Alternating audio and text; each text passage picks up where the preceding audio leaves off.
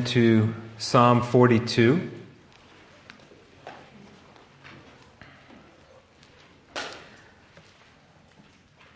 If you remember the last time we were together in the Psalms, we completed the first book of Psalms up to Psalm 41. And if you remember that the Psalms are divided into 5 books, 5 divisions, and that many people see the divisions of the Psalms as the first 5 books of the Bible. So we finished the Genesis section of Psalms. Now we start the Exodus section of Psalms. So Psalm 42. And this section speaks of ruin and redemption, many times referring to the nation of Israel. But as always in the Psalms, no matter what the original intent was, no matter what the historical events surrounding the Psalms, there's always an individual personal application to our lives in the 21st century. You know, how many times we experience times of distress and cry out to the Lord for deliverance and redemption. And so we see in this section of Psalms many times the nation crying out to the Lord in their distress and praying for redemption. So Psalm 42, it says a contemplation of the sons of Korah. Now this can either be written, and there's 12 Psalms actually that are given the sons of Korah in the title. So we're not sure if they're actually written by the sons of Korah or they're written by David for the sons of Korah. And it's widely accepted that these sons of Korah are descendants of Korah in the book of Numbers. And if you remember that story where the earth opened up and swallowed all of those people, the sons of Korah, they separated themselves from the deeds of their fathers. So they weren't destroyed at that time. And how appropriate it is that God can use an event like that. And He gave them then a ministry. They became musicians, they became psalmists, and an opportunity for God to work in the lives of people even after such a harsh and destructive event, as we read about in Numbers 16. So if you want to go see the context, you can go back and do that study. So they wrote or performed 12 Psalms. And so here now we get to this first one, and it says from verses 1 through 5, "To the chief musician, a contemplation of the sons of Korah. As the deer pants for the water brooks, so pants my soul for you, O God. My soul thirsts for God, for the living God. When shall I come and appear before God? My tears have been my food day and night, while they continually say to me, 'Where is your God?' When I remember these things, I pour out my soul within me, for I used to go with the multitude. I went with them to the house of God, with the voice of joy and praise, with a multitude that kept a pilgrim feast. Why are you cast down, O my soul? And why are you disquieted within me? Hope in God, for I shall yet praise Him for the help of His countenance." In verse 1, it says, "As the deer pants for the water brooks, so pants my soul for you, O God." You know, the author here is expressing his longing for that intimacy with God to be restored. It's a longing because it's something he had experienced at one time that is no longer there. And why is that? What causes that relationship to be broken? Well, it's sin. Sin separates us from God. So the separation that we have, that our intimacy with God has been broken, should make us long for Him, should make us thirst for Him. And we don't certainly want to sin so that we have that sense of longing, but when we are separated from Him by our sin, we want to feel that longing for God. so that we can go back to Him. And none of us, if we've been believers for any length of time, have gone through any period of time without experiencing that separation. And the deprivation of that relationship should cause us to renew our desire to be in His presence. And that's what the psalmist is expressing here. In verse 2, he's speaking probably of corporate worship. He says, "My soul thirsts for God, for the living God. When shall I come and appear before God?" Spiritual thirst. You know, we were speaking before the service about physical thirst. You know, and how that's something that our bodies give us to tell us that we are in need of water. That spiritual thirst is a good thing. It's something that's in our souls that cause us to long for that relationship with God again. You know, water is the most important element to the body. Certainly, our relationship with God is the most important thing to our souls, to our spirits. And it says in Matthew 5, verse 6, "Blessed are those who hunger and thirst for righteousness, for they shall be filled." If you hunger after the things of God, if you thirst after that relationship with God, He will fill you. He will provide. He will supply your needs if you hunger after Him. And then in verse 4, it says, "When I remember these things, I pour out my soul within me. For I used to go with the multitude. I went with them to the house of God, with the voice of joy and praise, with a multitude that kept a pilgrim feast." So now here, again, longing for that time together with other believers. He's saying, I used to do that. I used to go to church. I used to go with others to the house of God and lift my voice in praise. And he's talking here now about a time when he no longer does that, and he's longing for that. You know, if you've been away from fellowship for any length of time, you should start to feel something in your heart and your soul that's a longing, a yearning to get back together with other believers. And I know that even if I miss a week, I feel disconnected from the people of God. And you know, church is wonderful because of the people, because of the relationships, the connection that we have with one another. And we're social beings. We should desire that. And the Bible says that we shouldn't forsake, getting together in times of fellowship and sitting under the Word. And we also gain help for our troubles in the midst of other believers, because we can encourage one another. We can lift each other up in prayer. And that's something that we should long for, and that's what the psalmist is expressing here. I know sometimes we stay away from church because there's shame, there's sin in our life. Or sometimes people stay away from the fellowship because they're really undergoing a lot of trials. And those are the times that we need to be together with other believers. So I think that, that what this psalm is telling us is that what we normally or naturally would think is to separate ourselves from the people of God when we're going through some difficulties. We need to set that aside and we need to turn it around.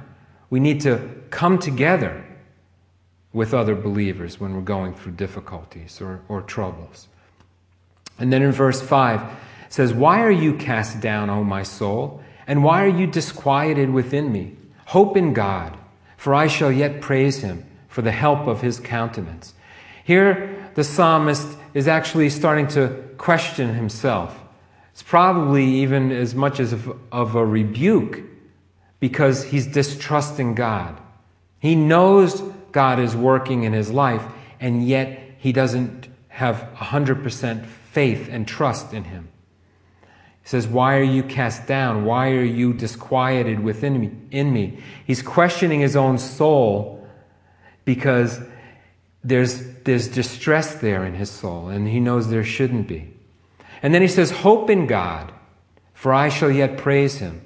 Hope should be followed by praise. If we understand God's relationship with us, we have times of trials and times of troubles, and then we have that hope. But the hope is a knowledge that God is always there.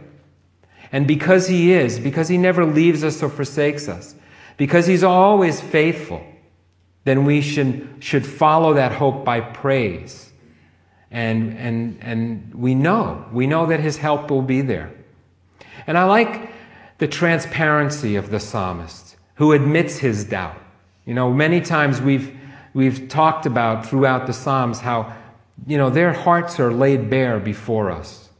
We know what they're thinking deep within their hearts and souls. And I love that about the Psalms, because they show us what we feel inside ourselves. He is doubting God. And how many times also we tend to doubt God. But the distress that he's feeling is also useful. It's useful because it should lead us back to God. It says in Psalm 121, I will lift up my eyes to the hills, from whence comes my help. My help comes from the Lord who made heaven and earth. So the psalmist here also knows that his help comes from God. And that's something that is giving him hope even in the midst of troubles. So then in verses 6 through 11, it says, O my God, my soul is cast down within me. Therefore I will remember you from the land of the Jordan and from the heights of Hermon, from the hill Mizar. Deep calls unto deep at the noise of your waterfalls. All your waves and billows have gone over me. The Lord will command his loving kindness in the daytime, and in the night his song shall be with me, a prayer to the God of my life. I will say to God my rock, why have you forgotten me? Why do I go mourning because of the oppression of my enemy? As with a breaking of my bones, my enemies reproach me, while they say to me all day long, where is your God? Why are you cast down, O my soul, and why are you disquieted within me? Hope in God, for I shall yet praise him, the help of my countenance and my God. So we see that line repeated again there in verse 11. But in verse 6, it says, O my God, my soul is cast down within me. Therefore, I'll remember you from the land of the Jordan and from the heights of Hermon, from the hill Mizar. And I love this about this psalm and many others, that in the midst of his dryness, he's remembering God's faithfulness. He's contrasting that dryness of his sorrow and his distress with the quenching of the Jordan River, the headwaters that flooded the land in that region. And this is how God ministers to our needs. When we're at our most difficult time, when we're dry in our relationship with him, we just call out to him and he'll quench that thirst. But we also need to remember, and that's what the psalmist does here. He brings to remembrance the fact that God is always faithful. He makes a determined remembrance of God, and his thirst for that relationship then is quenched. And in verse 7, deep calls unto deep at the noise of your waterfalls. All your waves and billows have gone over me. So again, that contrast. First he's speaking of dryness and spiritual thirst, and now we're talking about flood waters.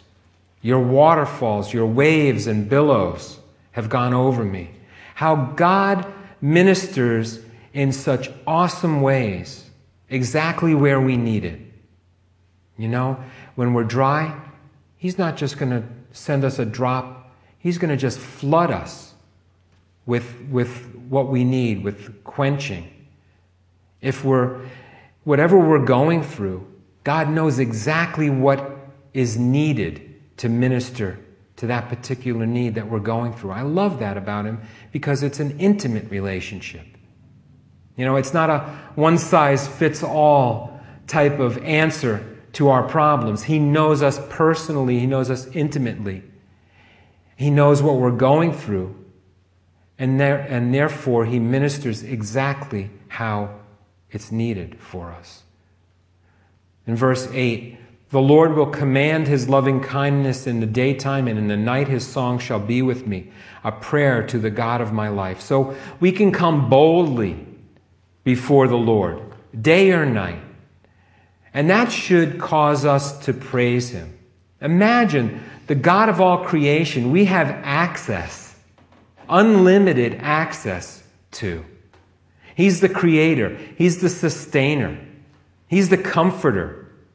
And He's the object of our worship and the deliverer of us out of all troubles. We should praise Him, and we should come boldly before Him, as the Scriptures say. Day or night, we have access. Then in verses 9 and 10, I will say to God, my rock, why have you forgotten me? Why do I go mourning because of the oppression of the enemy? As with a breaking of my bones, my enemies reproach me, while they say to me all day long, where is your God? See, now we see the psalmist, he's sort of being tossed to and fro by his circumstances. And we go through the same thing. At one point we're just praising God, we're just casting our cares upon Him, we're going to Him day and night in prayer, and then sometimes there's so much going on in our life that we're tossed by our circumstances. And the doubt and the questioning of God starts to come in. It's like a child who constantly doubts his parents' desire or ability to protect him or care for him. I'm sure God thinks it's strange that we get tossed to and fro, first in faithfulness, then in doubt. And as a parent, I'm sure we find it strange if our kids would suddenly not trust us or think that we don't have the best for them. But prayerfully, hopefully, we always come back to the knowledge of our Heavenly Father and how much He loves us. And then in verse 11, a repeat of verse 5, why are you cast down, O my soul? And why are you disquieted within me? Hope in God, for I shall yet praise Him, the help of my countenance and my God. And now, hopefully, and maybe I'm reading into it, maybe this is not as much a rebuke as it was the first time, but maybe just an admission by the psalmist that his soul doesn't need to sorrow because he has hope in God. And so maybe we're starting to see a growth in the psalmist's relationship. And then we're going to go right into Psalm 43 because for many people, they think that these psalms were either one psalm at one time or at least they should be connected one with the other. So it's a prayer to God in time of trouble. So it's sort of, we see it as maybe a prelude to Psalm 42. There's no author identified. There's no title. So it just sort of flows right in. And the theme seems to run from the doubt that we see in Psalm 42 to seeking God's intervention in Psalm 43 and encouragement.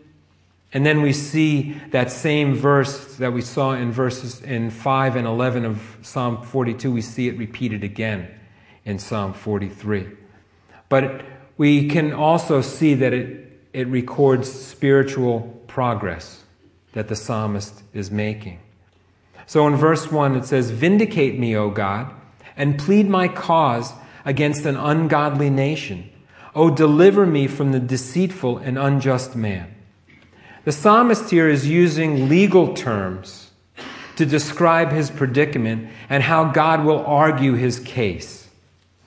He recognizes the ungodliness of unbelievers around him, and he also recognizes the righteousness of God. So, as believers, we can ask for God to intervene for us in the midst of a sinful world. But the psalmist here is not just asking God to be his defense attorney, but also his divine judge And that's difficult. We can ask God to stand up for us. We can ask God to vindicate us, to plead our case. But can we also ask Him to be our judge? Now, the word vindicate here reflects a sense that He is to be proven correct. And I think about it in this way. There are probably some defense attorneys who, deep down, they know that their client is guilty. But they're going to defend them anyway, because that's what they're supposed to do. They're paid to defend them, no matter what. But you see, this word vindicate speaks of one who actually believes in the innocence of the defendant. If God truly sees us as righteous, but how can He do that? We're sinners. Well, He sees us through the prism of His Son. See, if we've received Jesus as our Savior, then we are declared righteous in God's eyes. So God not only can be our defense attorney, He can also be our righteous judge, and He can also see us as innocent.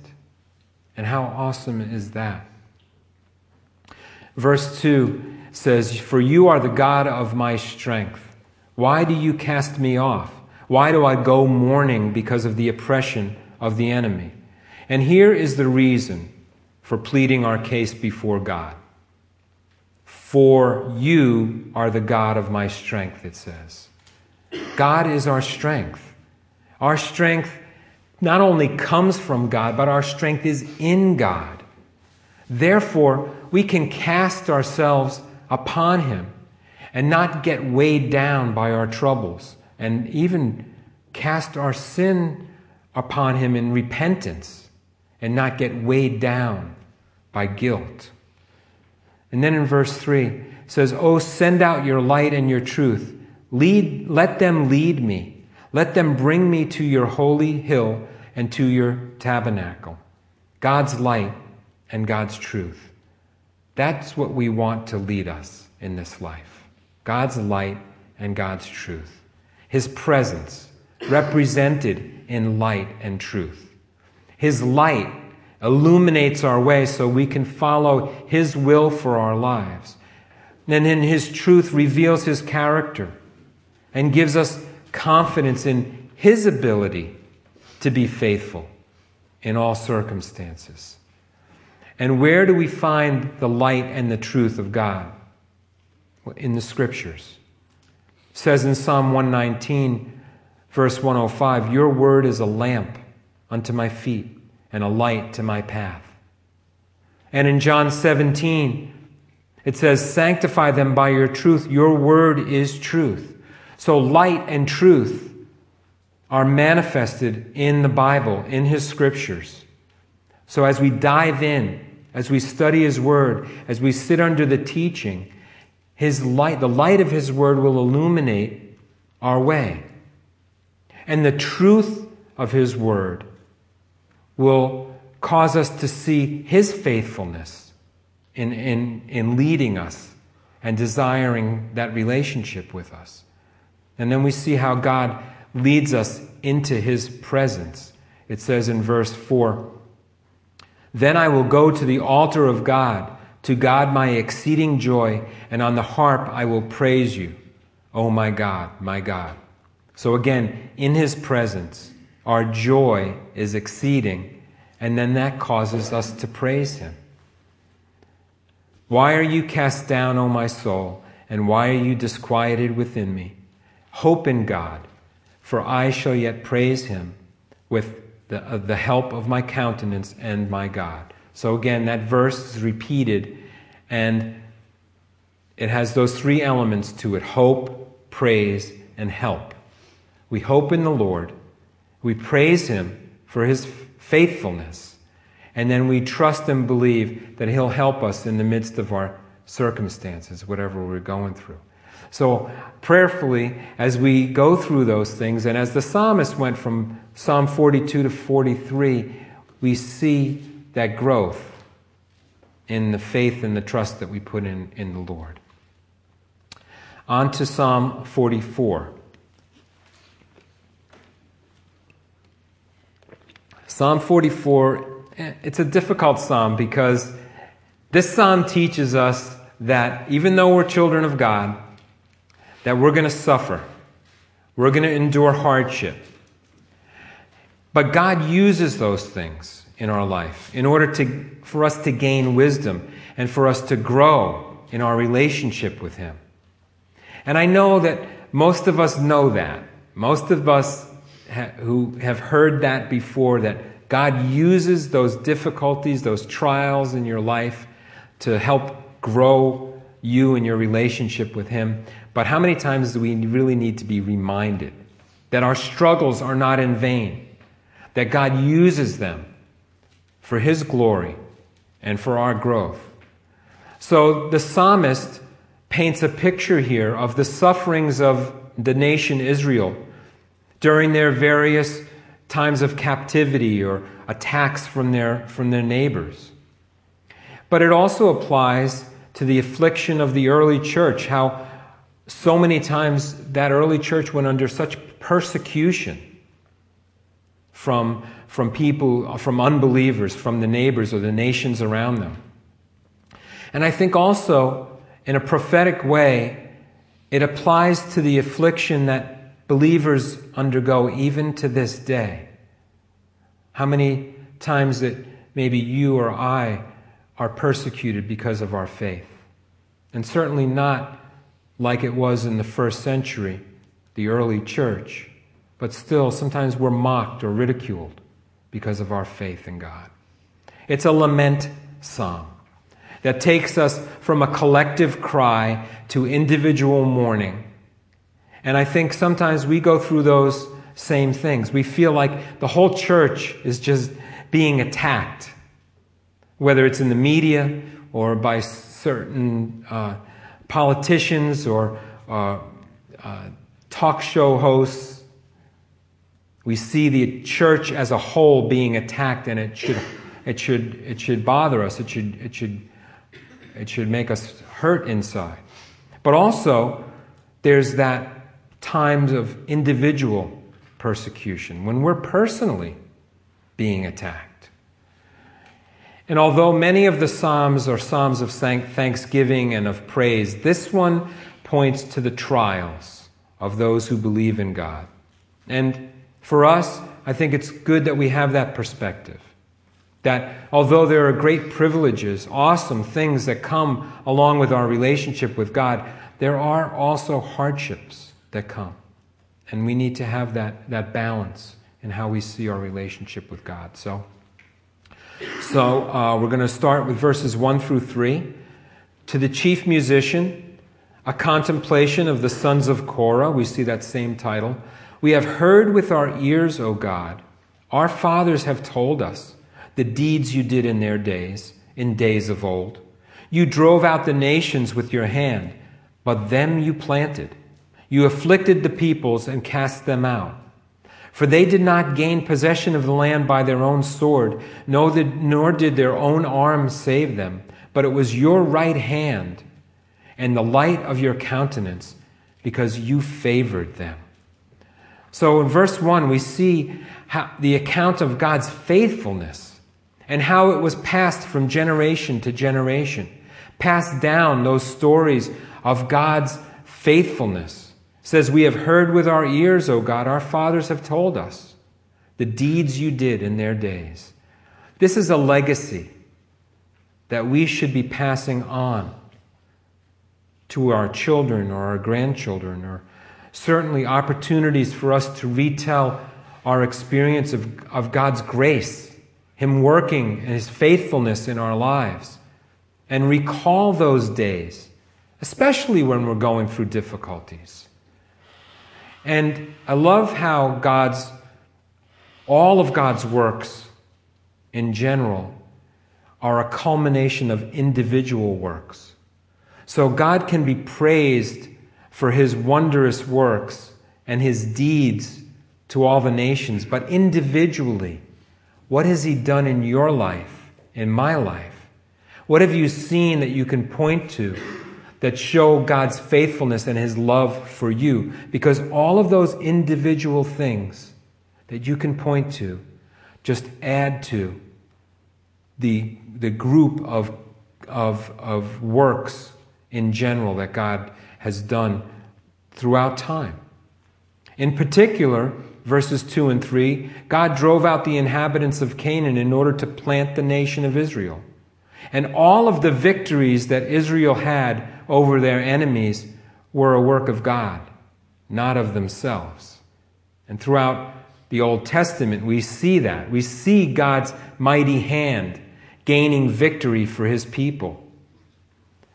And the psalmist here reminds us that it's not by the hand of men, but it's by the hand of God that victory is obtained. And actually that anything in our life is given. It's not by our hand. It's by God's grace that we have anything. And then in verses 4 through 8, it says, "You are my king, O God. Command victories for Jacob. Through you we will push down our enemies. Through your name we will trample those who rise up against us. For I will not trust in my bow, nor shall my sword save me. But you have saved us from our enemies and have put to shame those who hated us. In God we boast all day long and praise your name forever. Selah." Giving God the glory for the victory in our life. That's what we get from these verses. Give him all of the glory and all the praise. It's not our victory, it's his. And it's mentioned here in military terms. Applying those victories in day-to-day circumstances, each and every day, those little battles that we see God's hand in our lives just winning, being victorious for us. And then he speaks in governmental terms as the king, providing peace and order, providing righteous judgment, advocating for his people, providing protection from all adversaries. So we see those aspects of the Lord working in our lives and in the lives of the psalmist. Verses 6 and 7, we don't take credit. We can't take credit for what the Lord has done. For it's by his hand. Not my bow, it says in verse 6, or my sword. They don't save us. You have saved us.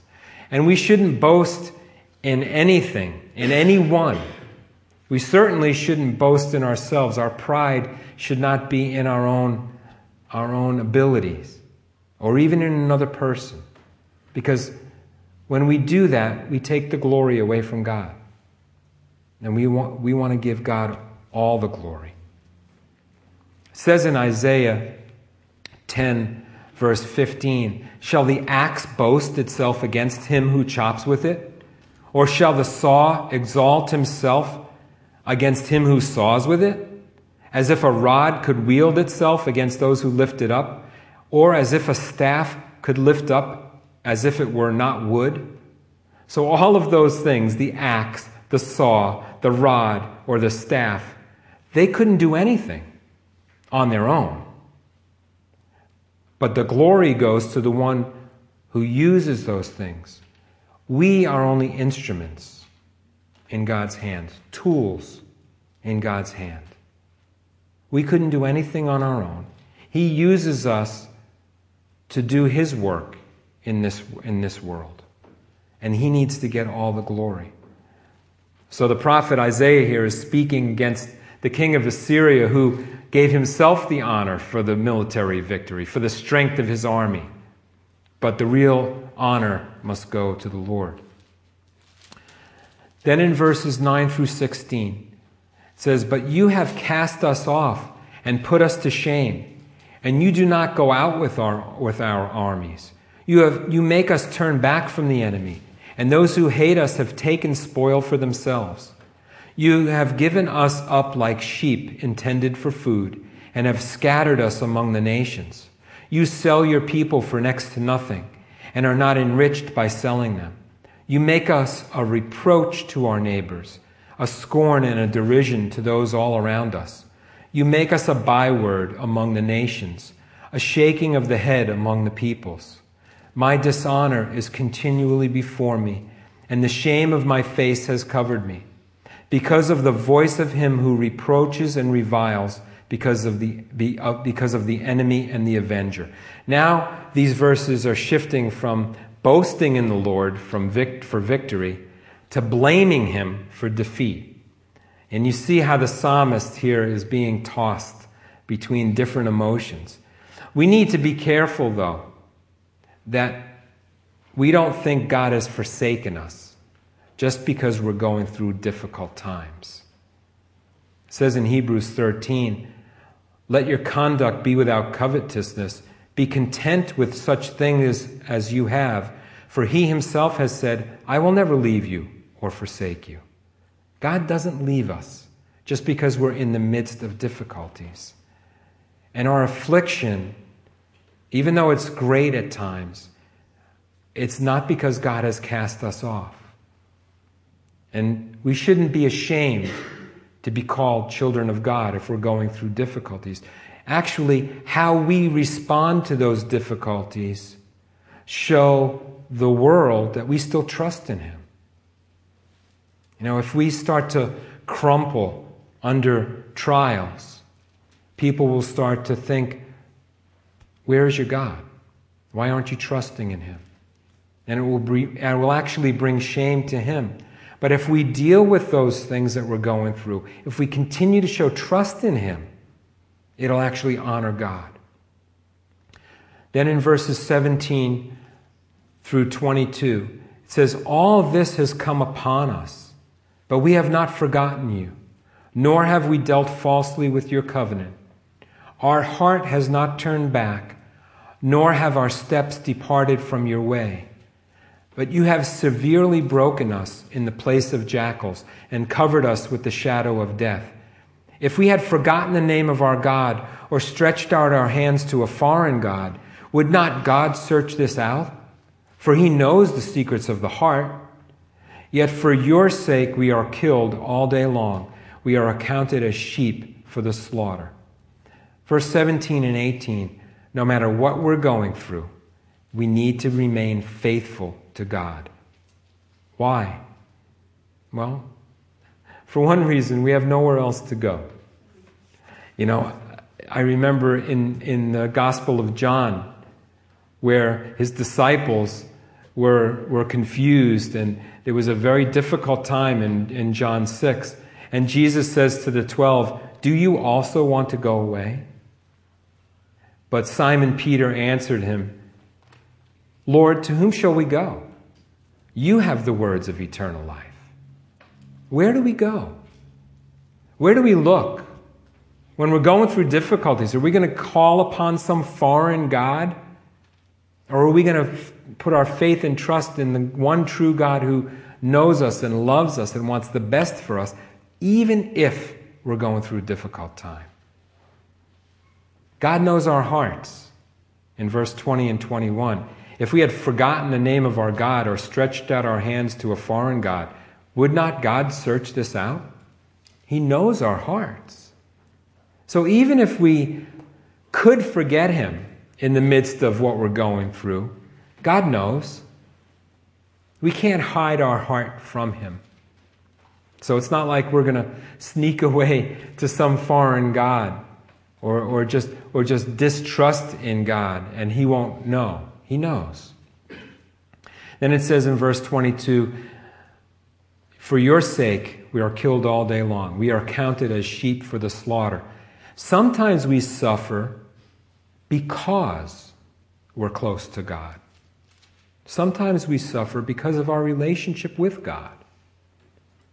And it's even in the New Testament, it's mentioned a few times. Peter speaks about suffering for the things of God, and that it's a good thing. In Romans 8, Paul refers to this particular verse. He says in verse 35 and 36, who shall separate us from the love of Christ?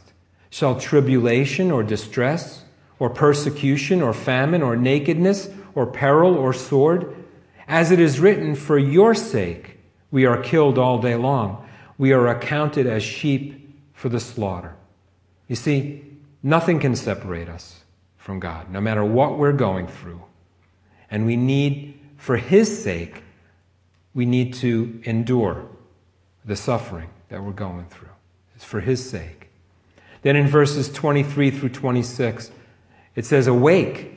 Why do you sleep, O Lord? Arise! Do not cast us off forever." How many times we think God's sleeping when we're going through something? God, wake up! Wake up! Don't you see what we're going through? I think of the disciples on the boat when Jesus is sleeping in the back. Wake up, Lord! Don't you know? Sometimes we think the same thing. Why do you hide your face and forget our affliction and our oppression? For our soul is bowed down to the dust. Our body clings to the ground. Arise for our help and redeem us for your mercy's sake. So this is similar to the verse in verse 9, where verse 9 was a complaint that the Lord had cast them off. When verse 23 is more of a prayer for God not to cast them off. And again, sometimes we think He's sleeping when we're going through troubles, but He's not. He'll redeem us for His sake. And then in verses 24 through 26, why do you hide your face and forget our affliction and our oppression? For our soul is bowed down to the dust, our body clings to the ground. Arise for our help and redeem us. So the psalmist here is pleading for mercy. He sounds like he's in a real bad way. The expressive and descriptive language just shows us the depth of his affliction. You can't get any lower than the dust of the earth. You can't get any lower than the ground. And he's there. He's just as low as you can get. But God redeems His people in order to glorify Himself. He redeems His people for His sake, for His mercy's sake. And He wants to show us His grace. No matter how low we feel, no matter how many troubles we're going through, know that God wants to redeem us, to deliver us from those things. He desires to. So then He gets the glory, and we can tell others about how He's working in our lives and not be stuck in those times of distress. So God uses those things in our life to draw us back to Him, to send us to our knees in prayer, to give us opportunities to witness to others how God has redeemed us through those things, delivered us out of those troubles. All of the ways that God uses the circumstances in our life, that we shouldn't feel that He's forsaken us in those things. So, just so we don't rush through Psalm 45, I'll save it to the next time we get together. This Psalm 45 is a beautiful psalm. Just to give you a little teaser, it's a psalm that it's a wedding song, it's a love song, and it actually represents God's relationship with us as the bride and the groom.